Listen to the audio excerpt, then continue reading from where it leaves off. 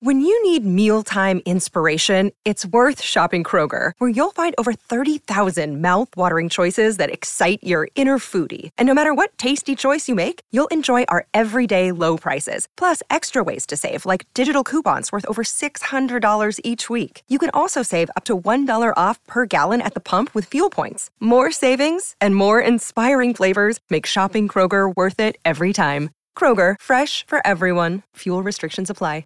Another day is here, and you're ready for it. What to wear? Check. Breakfast, lunch, and dinner? Check. Planning for what's next and how to save for it?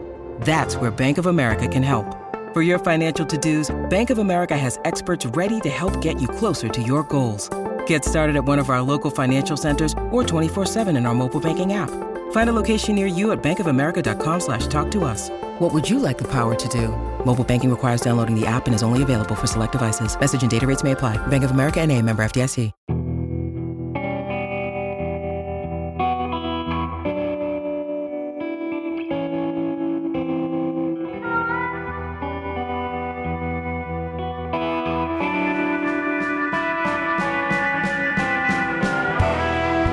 Is It Rolling, Bob?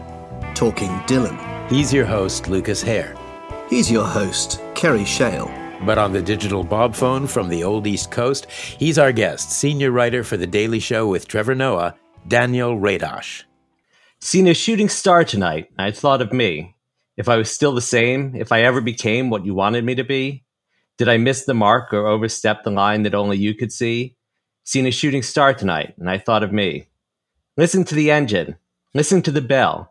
As the last fire truck from hell goes rolling by, all good people are praying. It's the last temptation, the last account, the last time you might hear the Sermon on the Mount. The last radio is playing. That's great. Thanks, Daniel. I always loved seeing a shooting star tonight and thought of me. Yes. We needed that rhyme. That's, yet another outrageous thought from Bob Dylan. Why did you choose those lyrics? Well, Oh Mercy has always kind of held a special place for me because I really got serious about Dylan in the mid-'80s. And so I would eagerly get every new album that came out. And then they were all terrible, Yeah. So when Oh Mercy comes out, it's like, oh, this is, amazing. He can still do this. And then I went around telling everyone, Dylan is back, and then Under the Red Sky comes out after that. But Oh Mercy, for me, was such an amazing album. And I, listened to it so much when it came out and for years after. And then a few years later, so I was in college at that time. And then kind of after college, I kind of stopped listening to Dylan as seriously. I was always still a fan and I always still, I guess, considered him my favorite artist. But I really stopped listening to him seriously in that way for a long time. And then a few years ago, I started doing this project where I told people on Twitter, you know what, I'm going to listen to every Bob Dylan song chronologically from start to finish. I'm going to dive back in and remind myself what this was all about. And a lot had changed, obviously, in my life over that time. One of the things that had changed was that I had written a book about Christian pop culture, including the subculture of commonly called Christian rock, which I'd never listened to before, because why would you if you were not from that world?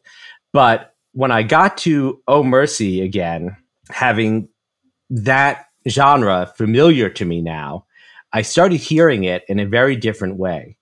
Especially when I got to, Everything is Broken. The concept of brokenness is a very common theme in Christian rock. It's there are a lot of songs about God healing the broken world and healing broken people. And in fact, how brokenness is kind of the requirement for salvation or for mercy, if you want to put it that way.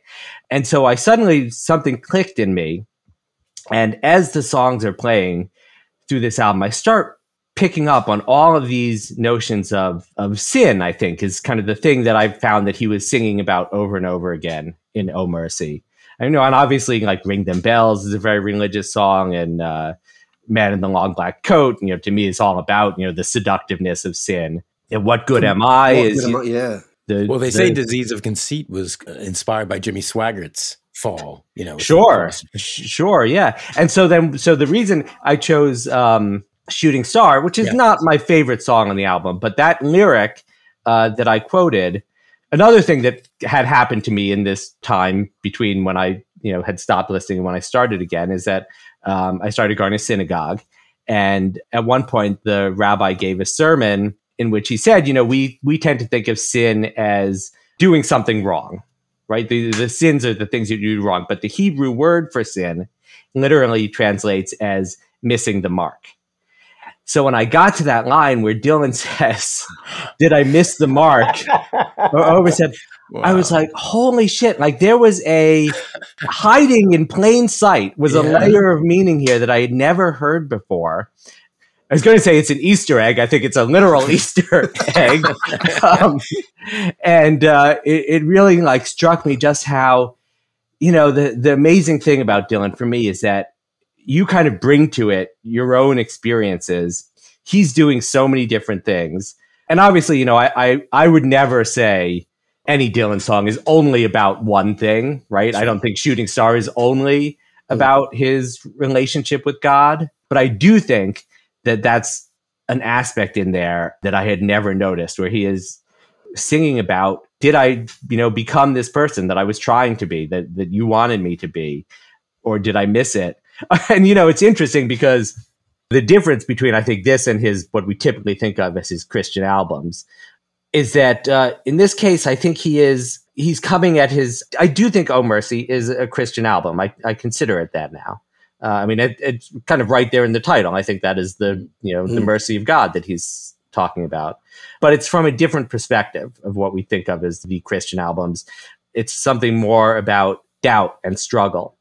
And this is also something I learned, when I really began diving into Christian rock, that there is a kind of subset of that, of musicians who come at it from that angle. And the thing in particular in this lyric that I chose was where he says, did I overstep the line that only you could see? Well, that's kind of, throwing some shade at God, right?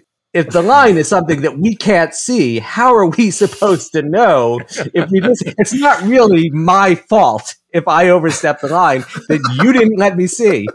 So anyway, that's, long story short, for me, doing this project really helped me see Oh Mercy in particular, and that song especially, in this whole new light. And it really just made me remember what had been so special to me about Bob Dylan. And I have not looked back. I've been listening to him seriously for the last few years now again. So just to go back, can you just tell us a bit about, first of all, where you're from originally, sort of a bit about your background, maybe even your family background, just so we and then tell us how you sort of came to Bob.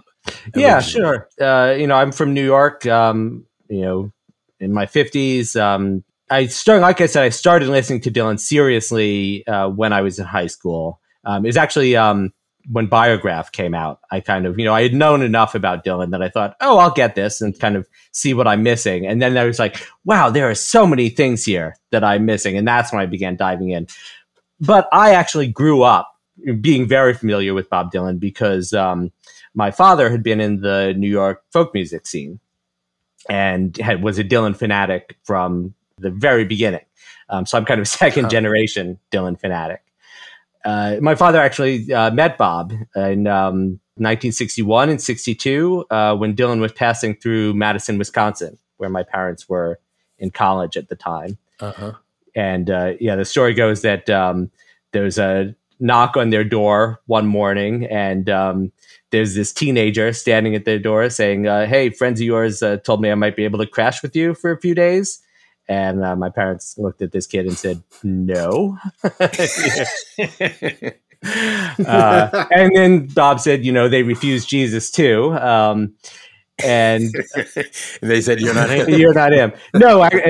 But my father passed Dylan on to his good friend, Danny Kalb, who later went on to form the Blues Project with Al Cooper. So it all kind of worked out in the end. So I'd always, kind of known Dylan as this figure in my life, and I knew who he was. And then at some point I remember specifically discovering Simple Twist of Fate for some reason. That was the song that I first thought of as my Dylan song, as opposed to my father's Dylan song. And Blood on the Tracks remains to this day my favorite Dylan album. But that was the first one I really listened to. And then, like I said, when Biograph came out, I then began diving into everything that he did. I'm also interested in why you got into, your book is Rapture Ready, right? And so Yes. you wrote this book about contemporary Christian music. Why? I mean, it's something, I just couldn't imagine, even doing the research. I was raised Jewish, and I'm a bit freaked out by things like contemporary Christian music and contemporary Christian society. Certainly I don't know very much about it, but I know the sort of more reactionary segment of it, and I don't like it. It makes me uncomfortable. Yes. So why did you decide to go down into that? That's why. That's why, because it freaked me out and it made me uncomfortable. Before I started writing for television, I was a journalist, and I always found that the stories that made me uncomfortable and that I didn't understand were the ones that became the most interesting.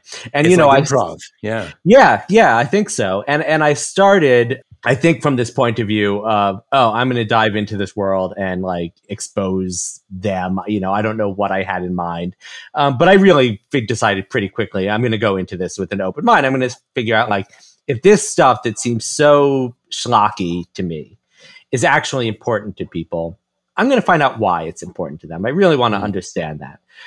And it's so interesting because Christian rock, which is the kind of one aspect of that community that most people are at least familiar with, has so many different layers to it than we really know.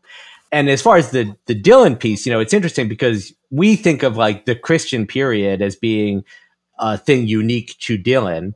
But in a way, it was a moment where he became a part of this larger community of contemporary Christian music. And so kind of thinking about those albums in that period from the perspective of his relationship to CCM, contemporary Christian music, it really made me see even those albums in a different way and kind of helped me understand more of what he was doing. So, for instance, just to give you an example, I love Slow Train. I think it's a really good album. I mean, musically, I think it's incredible. A lot of it, a lot of the songs I have nothing to argue with. But I think it is not certainly his finest work. And I think what keeps it from being his finest work is that it is so literal. It is so kind of unpoetic, right? Even when the lyrics are good, it doesn't have that aspect of poetry that the best Dylan songs have, I think. And I was talking to some Christian music fans about what they liked or didn't like in a song. And people would tell me Christian music cannot have any ambiguity or irony because the purpose of Christian music is to lead people to Jesus. And if you say something, even if your heart is in the right place and you mean well and you just want to express yourself poetically, if somebody doesn't understand and they are led off stray, then that's on you. And then that's you committing a sin. And I think with Slow Train in particular, Dylan had internalized that aspect, that approach to Christian rock. And this idea that everything has to be, clear, declarative statements so that everyone knows what you're talking about.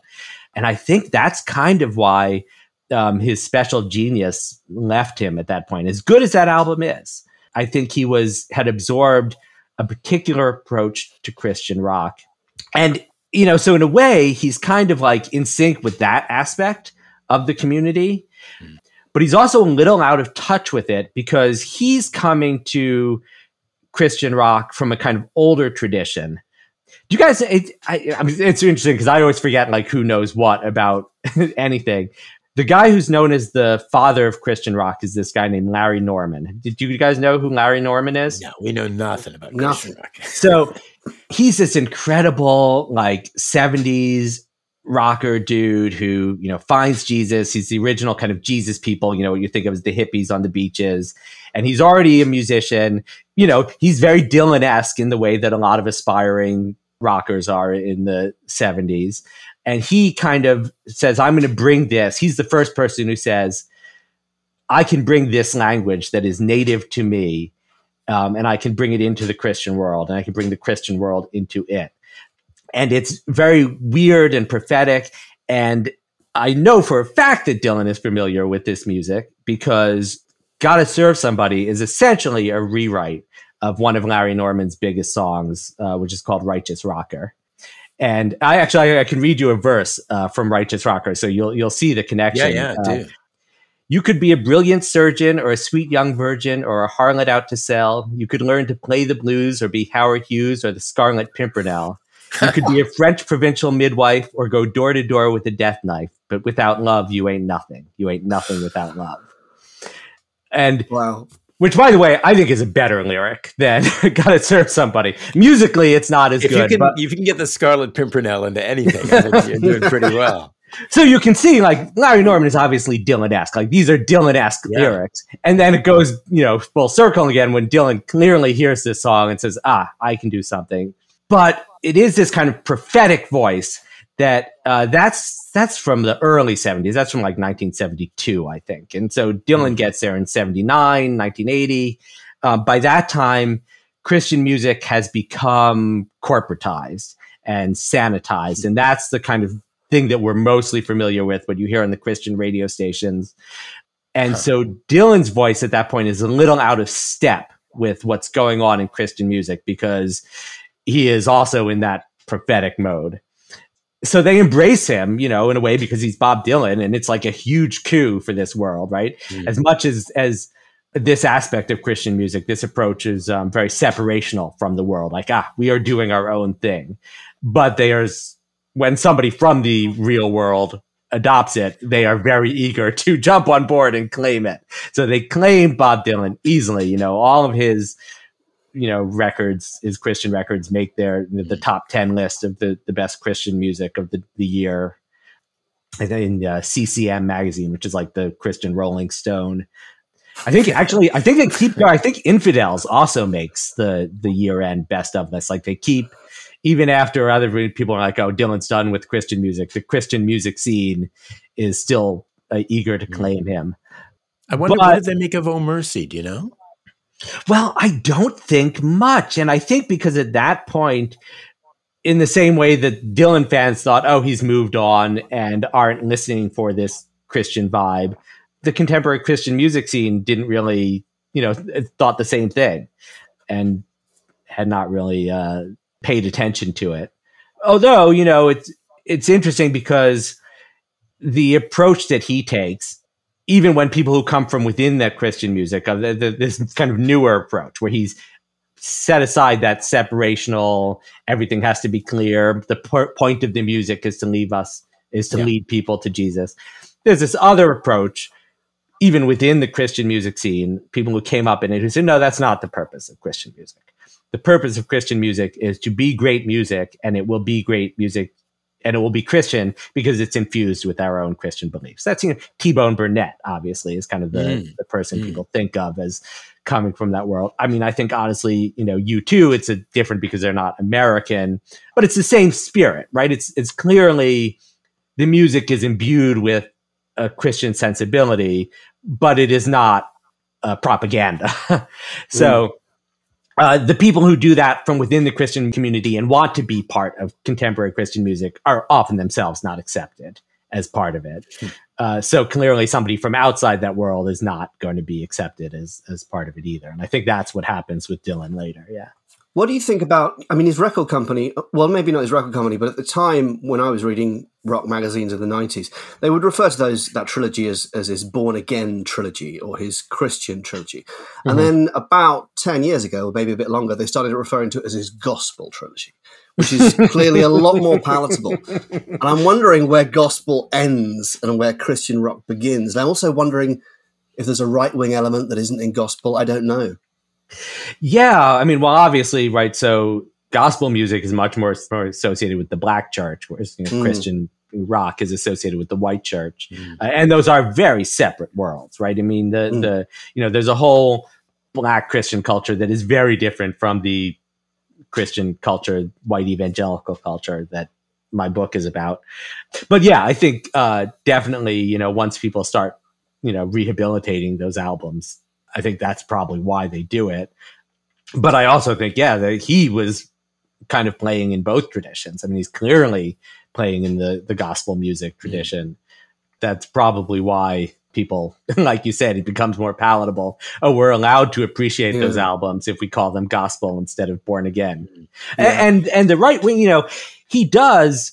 I mean, I think he clearly does adopt, right wing, paleo-conservative views in a lot of those albums. And going forward, Infidels, which is an album that I half love, right? The love songs on Infidels, I think, are some of his greatest work ever. And then the political songs on Infidels, for the most part, I can't stand because it is like, God damn you going into outer space. And, it's also like, Bob, this is not what's going to destroy the world. No, I think you, in your giant list of all Dylan songs, you contemplate Neighborhood Bully. And if I recall, you really get behind it musically. Well, and also I think I will get behind Neighborhood Bully lyrically too, in the sense that I think it is a well-written song. I mean, I disagree with it profoundly with the politics of it. Yes. But I think it's persuasive in its way. I mean, I think it's clever, and I think it's funny, and I think I don't want to say well argued, because I don't really think that's the point of even a protest song, but it's passionate and it's smart. As opposed to Union Sundown, for instance, where I also disagree with it, but I just listened to it thinking, you really think you're saying something cool right now? Like it's, so Neighborhood Bully is like an interesting song for me, because that's the political song on Infidels that I do love, even as I disagree with it. Yeah. Going back to Oh Mercy, just so, because we're not quite done with that, I think, because it's just such an intriguing album. And I know that I was rereading the stuff in Chronicles about Oh Mercy recently, which is probably the best bit of Chronicles, I think. And there are a few interesting things that I noted down. One of them was that Lanois didn't want to record Everything Is Broken. He thought that was not really a very good Dylan song. And Dylan, unusually in a way, kept trying to convince him, no, this is a good one. This is a keeper. Yeah. And he did, but he had to, because they fought constantly. Just if you read it, it's quite clear that the very first, I think it was the very first session they recorded, they had huge arguments. Lanois smashed a mandolin, and there was some young girl who was being, a PA or something, who fled in tears. And that was the first song they recorded. That's when they were recording Political World, that was the first session. And every time, Dylan came back, they had a huge blow up. And then, of course, Dylan wanted to leave off Series of Dreams and did leave off, and Born in Time and Dignity. He talks about Dignity. He said, we did 20 takes and they were all terrible. And I've heard at least 6 takes, and each one is more brilliant than the other. So he became like this horrible married couple with this dysfunctional relationship, but it did produce this incredible thing. And Everything is Broken in particular, just to go back to what you were talking about, is maybe Lanois didn't see, and Dylan certainly wasn't going to tell him, what it was really about. Yeah, maybe that's it. He didn't have that sense of brokenness. It's so interesting also, just since you mentioned Lanois, the production of Oh Mercy is so fascinating in terms of Dylan's 80s output, because all of his 80s albums feel like they're very much produced in the 1980s. And Oh Mercy is the one that I think holds up. It's obviously like you listen to it and, right away, what year this came out, because it's so stamped with that time period, but not in a way that dates it, I think, in a way, or not in a way that makes it feel dated. It does date it, as opposed to Emotionally Yours and like the songs and the albums that feel 80s in a bad way, in an unsophisticated way. I kind of like that Dylan got to put out at least one kind of authentically 1980s album that stands the test of time, but very much feels like a 1980s album. It was interesting, again, going back. I don't know if you remember what he was talking about in Chronicles, but there's a few things that jumped out at me that I did write down here. There are some verses that he said he wrote but didn't use. And this is in his book. He says, we live in a political world, flags flying into the breeze, comes out of the blue, moves toward you like a knife cutting through cheese.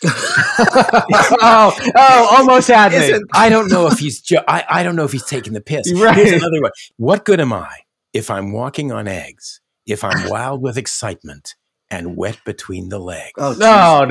Yes, Well, he wrote that. there's a And little he said, theme. I wrote that. And I mean, I think he's just taking the piss. And this is the last one, Disease of Conceit. He says, he wrote this, I'll hump ya and I'll dump ya and I'll blow your house down. I'll slice into your cake before I leave town. All of these songs are about food all of a sudden, right? Cheese, eggs, and cake. And I've got another one about wine, right? Because wine goes with cheese. We live in a political world, a world of wine, women, and song. You can make it through without the first two, but without the third, you wouldn't last long. Oh, no. Where did you get that? That's on a bootleg. Oh, my God. I'm very fond of that one, actually. Oh, so somebody did make some good choices. Yeah. At least. I can't imagine that wet between the legs line Oh, is. God. But I think he's just taking the piss. I mean, you just don't know, do you? You But don't I do know, know well, the because thing. there certainly have been instances where he has put out lyrics that are pretty True. terrible, It's and true. they make it all the way through the process without anybody putting a stop to it. Yeah. It is true. And then they become Dylan lyrics, and you sort of think, okay. I mean, Maybe also, I'm who missing knows? something. And if it's in Chronicles, we have to take it with a large Yes. pinch of salt, cheese, eggs, cake, and wine. And a big Alka-Seltzer when it's all over. Yeah. But it's his attitude towards Lanois is fascinating because it was a real love-hate thing, wasn't it? Or not even so much of a love thing. I think it's grudging respect versus he was dragging Dylan into, a place that he didn't want to go with the sound of it. And then Lanois produced Under the Red Sky as well, right? No, he produced Time Out of Mind. Yeah, so there's a Burton and Taylor element to this relationship. Okay, right. They split up and he got back called together him back for Time Out of Mind. Yeah. No, Which obviously was a good call, yeah. Yeah, which was a really good call. I think those are the albums that I think the modern albums where Dylan is pinned down and forced to defend himself, to even explain himself. I don't think he would explain himself, but I think he would fight his corner. Whereas I think Under the Red Sky was and not was. Oh, yes, right. Yeah. And they brought everybody into the recording studio, Stevie Ray Vaughan, and everybody was in there. And nobody got threw them nothing out of it, yeah. Yes. I mean, because if you recall for Desire, it was Rob Stoner who claims anyway, and I believe him, that, the first few sessions of Desire were like Under the Red Sky. I mean, Eric Clapton was there. They were all there. And Dylan said, what do you think I should do? And Rob Stoner said, throw them all out. Let's just have, 5 of us. And that sort of made the album. And Lanois brought in his own people. And that was the thing, is Dylan was sort of like, who are these people? And, Lanois said, these are my people and this is what they're going to do. And this is the studio. And Dylan, he went along with it at first, I think, because he loved, I think he played him Yellow Moon. He played him the acetates of Yellow Moon. And he said, wow, there were 2 wonderful Dylan covers on it. And that's how that sort of happened.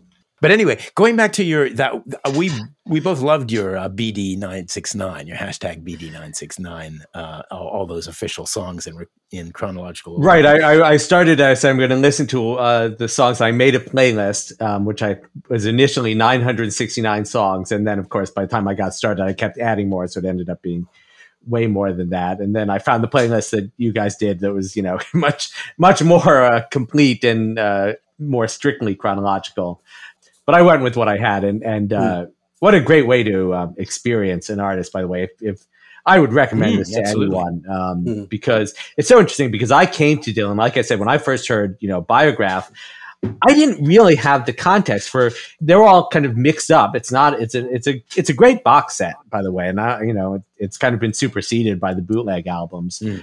But it's not in chronological order. So when I was listening to it, I didn't really know, if a song had been released in 1967 or 1975. It's all kind of mixed up in there. So doing this project and listening, just to all the albums and all the official songs from start to finish, I'd never really done that with anyone. And I would definitely recommend it for Bob Dylan or whoever your favorite artist is. It's a great way to experience an artist. If you had a friend come to you and say, you've done all this research, give me one song, what do I listen to? I say nope. Yeah, no, exactly. It's the right answer. But didn't you have you had like a league of people voting, didn't you, for songs on Twitter and things? Yeah, well, I would do a few, every now and then I would do a contest, what's the best song on this album, or what's the, pick one song from, I did a contest where I pick one song from each album to be the champion of that album and put them all head to head in a bracket. And then for Dylan's 80th birthday, I decided to do this thing that was a little bit like what you said, if it's the one song, everybody has their list of favorite Dylan songs, which are great for those of us who are Dylan fanatics to, fight about, what belongs on them. But I was thinking, well, for somebody who doesn't really know Dylan, because there are going to be a lot of people now who think, I've always kind of known about this guy, but I don't know where to start. So I put together 4 playlists of 20 songs each, so 80 songs for 80 years. There'd be to introduce beginners to Bob Dylan.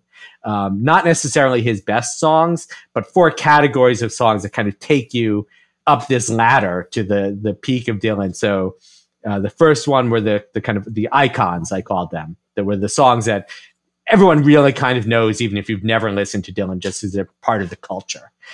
And then I had the essentials, which are, this kind of songs that we all think are as the great songs, the ones that you have to listen to. And then I had deep cuts, which honestly is just my personal favorites, like the songs you encounter, for the songs that aren't on those first 2 lists, but that I think you should really hear.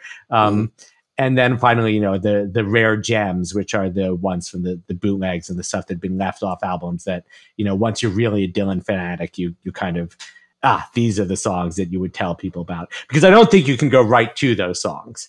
I think if I were to say, you really have to hear Abandoned Love or Highlands or, stuff for me that are like these songs are so... Except Brownsville Girl, right? Like, I'm not going to make somebody listen to your first choice. This is Bob Dylan. Right, but I think once you've gotten to that last playlist, I think your ears are ready for Brownsville Girl. I will say, I have no way of knowing if anybody made it through all 4 playlists, so maybe no one did. But it's funny because, obviously people kibitz because that's what Dylan fans love to do.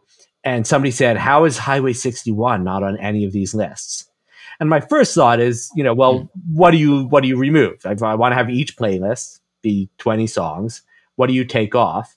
And the more I thought about it, the more I thought, Highway 61 should have been on this list. I think it's like, I think I eventually said, I would bump I Want You off of the icons list. I think Highway 61 is more of an iconic song, God said to Abraham, kill me a son. Like, even if you're not really a Dylan fan, you kind of know that. So I posted on Twitter, okay, I was wrong. This person was right. And somebody immediately responded, no, you were right the first time. I changed my mind. I changed back. Well, it's like choosing your favorite children and you've got whatever it is, 969 children. But speaking of favorites, and one of my favorite things that you posted was the album covers. You listed the album covers in the order that you thought they should be. And I was talking to Luke a little bit about this recently, and I've always wanted to have a conversation about the album covers, actually, because they come straight from Bob, right? Is that true? Most of them. Well, I think most of them do. I once asked somebody who knew Jeff Rosen, and certainly they all come from Bob. They've all got to go through Bob. Famously, he said he didn't like another side of Bob Dylan. That was foisted on him.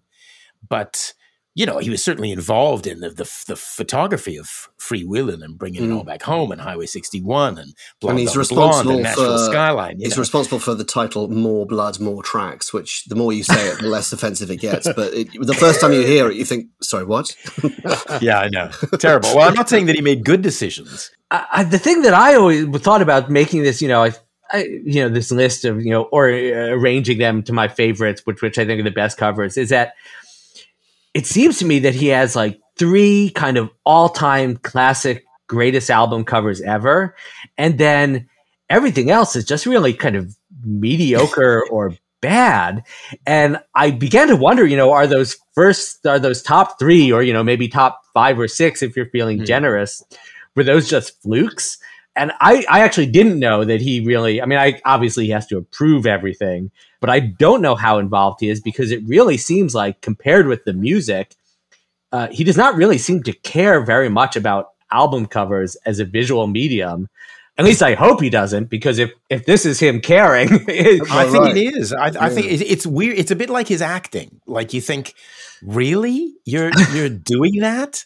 You're going to do Masked and Anonymous like that? Yeah, I can see a brave decision in something like Oh Mercy, but in something like Tempest, I just think, did you just go off the weekend and let the nearest child design this? Yeah. There are some there are some truly I was looking through. I've actually got them on the screen in front of me now, so I can. You chose Freewheelin' and Bringing It All Back Home and Highway 61 as your top 3. Those are the 3 I think that are iconic. Yes. Yeah, and then I would say that Blonde on Blonde belongs up there as well, and I think Nashville Skyline in its way is. Yeah, I put those as I think 5 and 6. I put Blood on the Tracks in the middle, but honestly, I might have been swayed by my affection for. I was going to say Blood on the Tracks as a cover viewed by itself.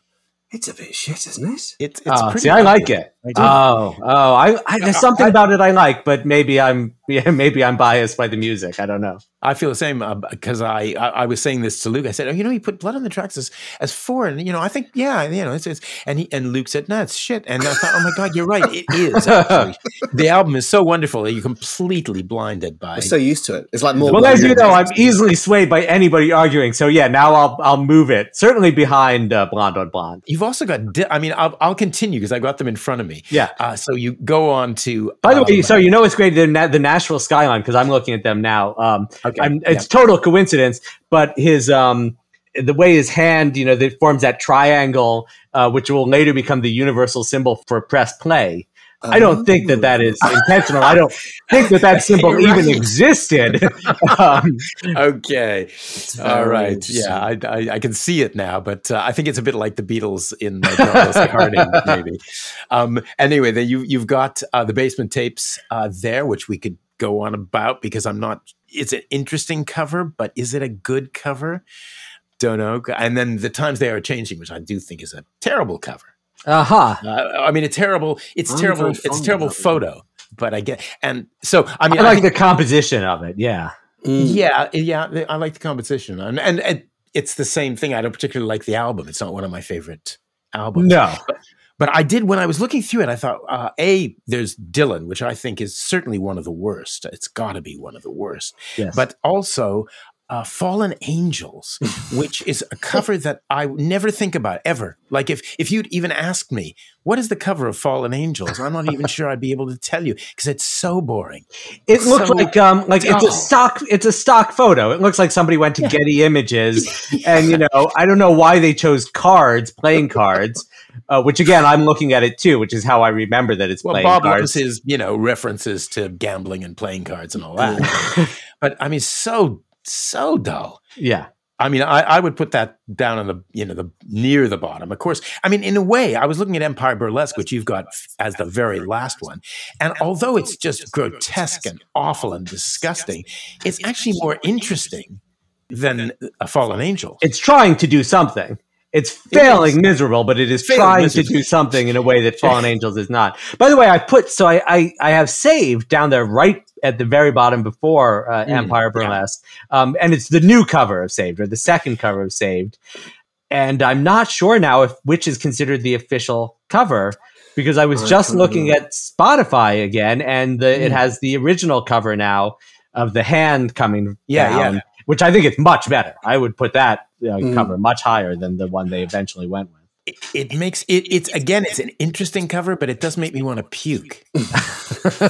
So I don't know, you do have to sort of follow your stomach sometimes. So I would say that it's a terrible cover myself. Well, Daniel, you've revealed the meaning of Oh Mercy, which was a real Damascene moment for me today. But what's going on with the cover? What's that got to do with anything? Oh yeah, again, but Bob chose that. Bob, saw that graffiti, on the Lower East Side, and demanded that it be on the cover. So that's what it's doing on the cover. So I made this list before Rough and Rowdy Ways came out. So that cover didn't, I didn't have to decide where to put that. There's a similarity, I think, between what he saw in Oh Mercy and what he saw in Rough and Rowdy Ways and those existing images, right? It's a kind of juke joint dancing. Yeah. Well, he's certainly very danceable. Yeah, right. There's both two very danceable albums, those two. And you also said, I think, about Planet Waves that you thought that some people thought it was a lousier album because of the lousy album cover. I think that you said that in your 969. Maybe. When I saw it, I thought, boy, that's really ugly. Yes. I wonder if the music will be ugly. And I think it did actually influence me because it took me a lot of years, and mostly Luke pointing out that it was a much better album than I originally thought it was. I think I was quite influenced by the shittiness of the drawing of the cover. Interesting. I do remember listening. Planet Waves. It's one of those things. Because like I said, I was this Dylan fanatic in high school and college, and for a while I became one of those people who. No, there is even the bad albums, the albums people consider bad. You don't understand. They're secretly brilliant, and the man can do no wrong. And Planet Waves is one where I was like, masterpiece, top to bottom. And then when I came back to it later, I mean, I still love it, but I think I think I can now see, there's some stuff in there that's not really very good. I mean, musically, I think it's impeccable. The band's performances on it are so amazing, but I think it's second tier or bottom of top tier Dylan. It's not in my top 5 or 10. Certainly. What I love about Planet Waves is it reminds me of something that Robbie Robertson quoted about the mid 60s, the 66 tour, when he said that Bob didn't want us to learn any of the songs, just play them. And what I love about Planet Waves is it sounds like they've all just been given them. And because they're so good at what they do, it doesn't sound sloppy. It just sounds raw to me and edgy. I think someone called it stray cat music, which I think feels right as well. Interesting. Well, it doesn't sound sloppy to me at all. It sounds very tight. Yeah. I mean, certainly compared to some of the other music they made but together. It's edgy, isn't it? It's like it's tight, but it's like someone just taught them this song and they've given everything to it. Yes, it's very coiled. It is very like we're going to kind of pour into this and see what comes out of the moment.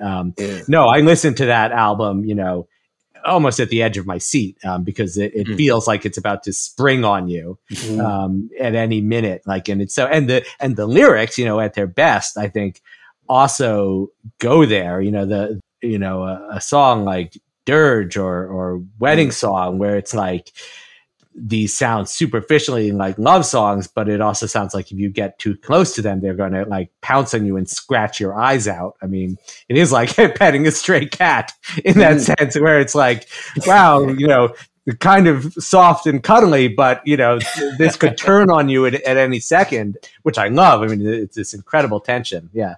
I've changed my mind. This is now a top tier Dylan album. You're right. Well, just to drag you down, you mentioned Down in the Groove. I love this. And on the line, you said if you went to a bar and the band was doing this version of Let's Stick Together, you'd probably say, "These guys are great. I bet if they ditched their singer, they could get a recording contract." Yeah. I thought it was spot on, actually, because there's some good rocking stuff. It's a very competently performed album that does not need to exist. And I think famously, I don't know how famous it is, but I know that you've quoted yourself quoting this, which is buying a Dylan concert ticket is like buying a lottery ticket. Usually you lose, but when you win, it changes your life. Which I think is I mean, I have not seen Dylan, as often as some people have. I think for a while I would go, once a year when he would come to New York. Sometimes I'd skip a year, so I'd see him every other year. Probably seen him, 15, 20 times in my life at this point.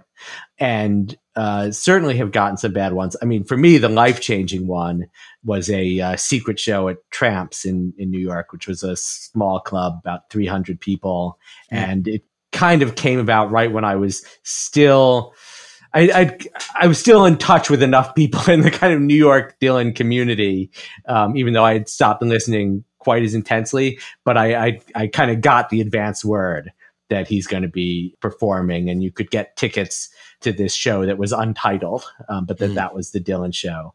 And, 300 people, standing room only. Elvis Costello joined him on stage. This was, I guess, 1999. And, he was not, it was a few years after Time Out of Mind. So, he's clearly like capable of greatness still. But I had also seen plenty of concerts around that time when he had not been great. But for this one, for whether it was the venue or whatever it was, boy, just like transcendent. And actually, when I did this re-listening, this Twitter project, I didn't listen to any bootleg stuff, but I did dig up the recording of that Tramps show because I wanted to do a reality test. Like, was it, as good as I remembered? And it really is. It's just a performance for the ages. And boy, I'll keep chasing that. I'll keep going to see his shows as long as he keeps touring, because maybe he'll do that again. You're a defender of and a lover of, as am I, the MTV Unplugged live. Oh, yeah. Yeah. And why do people hate it so much? At least a lot of Bob people hate it. And I love it. I was listening to it just recently, and I never get tired of it. I find it really inventive, musically terrific. He's in fine voice. Was it because he sang not only his greatest hits, because he sings John Brown? Why do they hate it? I don't know. I mean, I also think that it's funny because I talked about Oh Mercy being so much of its time. The Unplugged is very much of its time, right? That's a distinctively, boy, that MTV Unplugged sound is a very distinctive one, and he leans into it.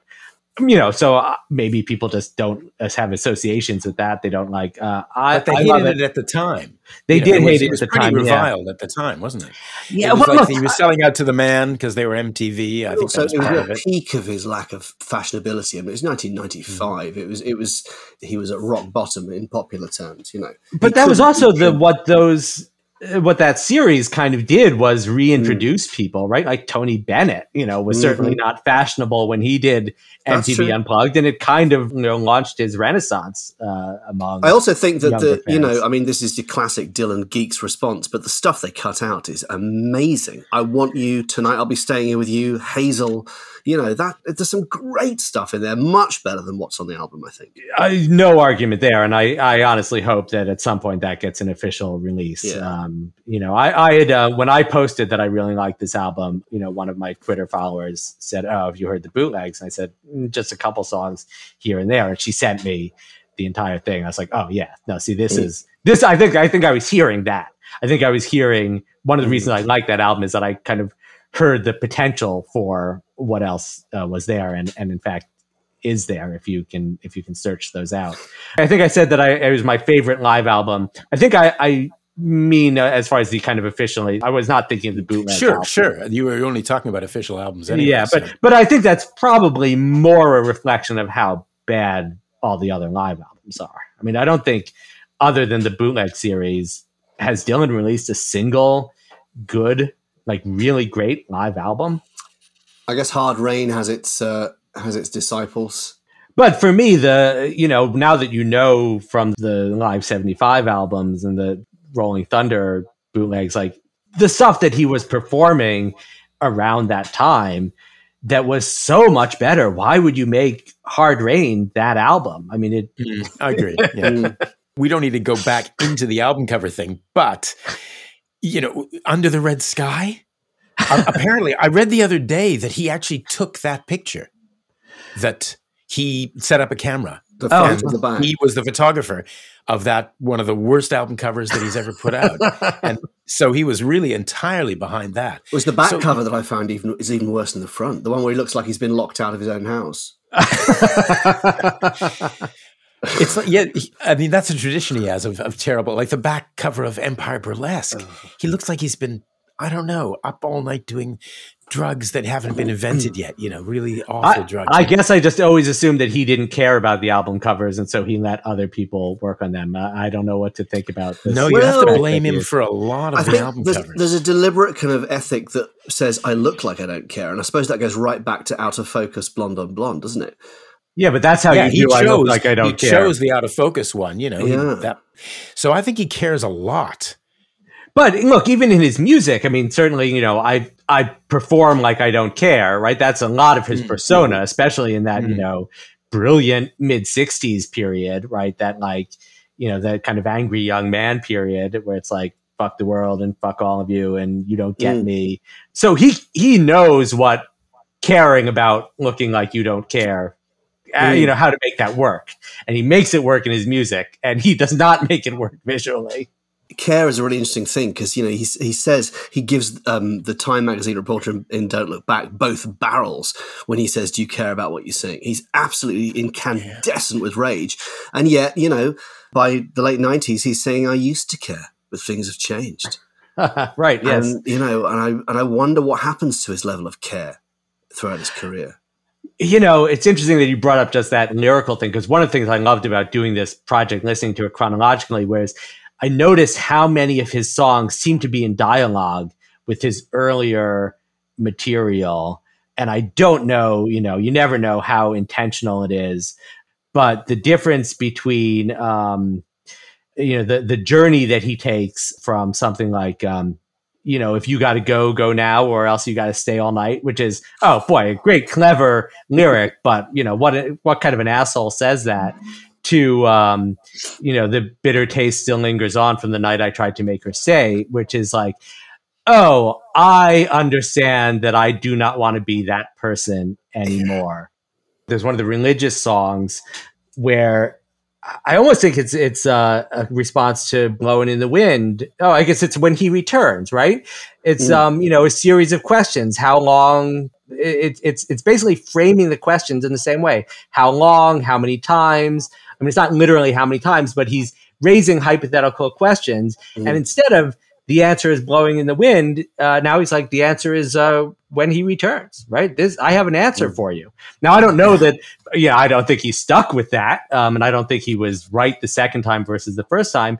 But I do see it as a kind of in conversation with his earlier self, which is amazing that he does that regardless of how intentional it is.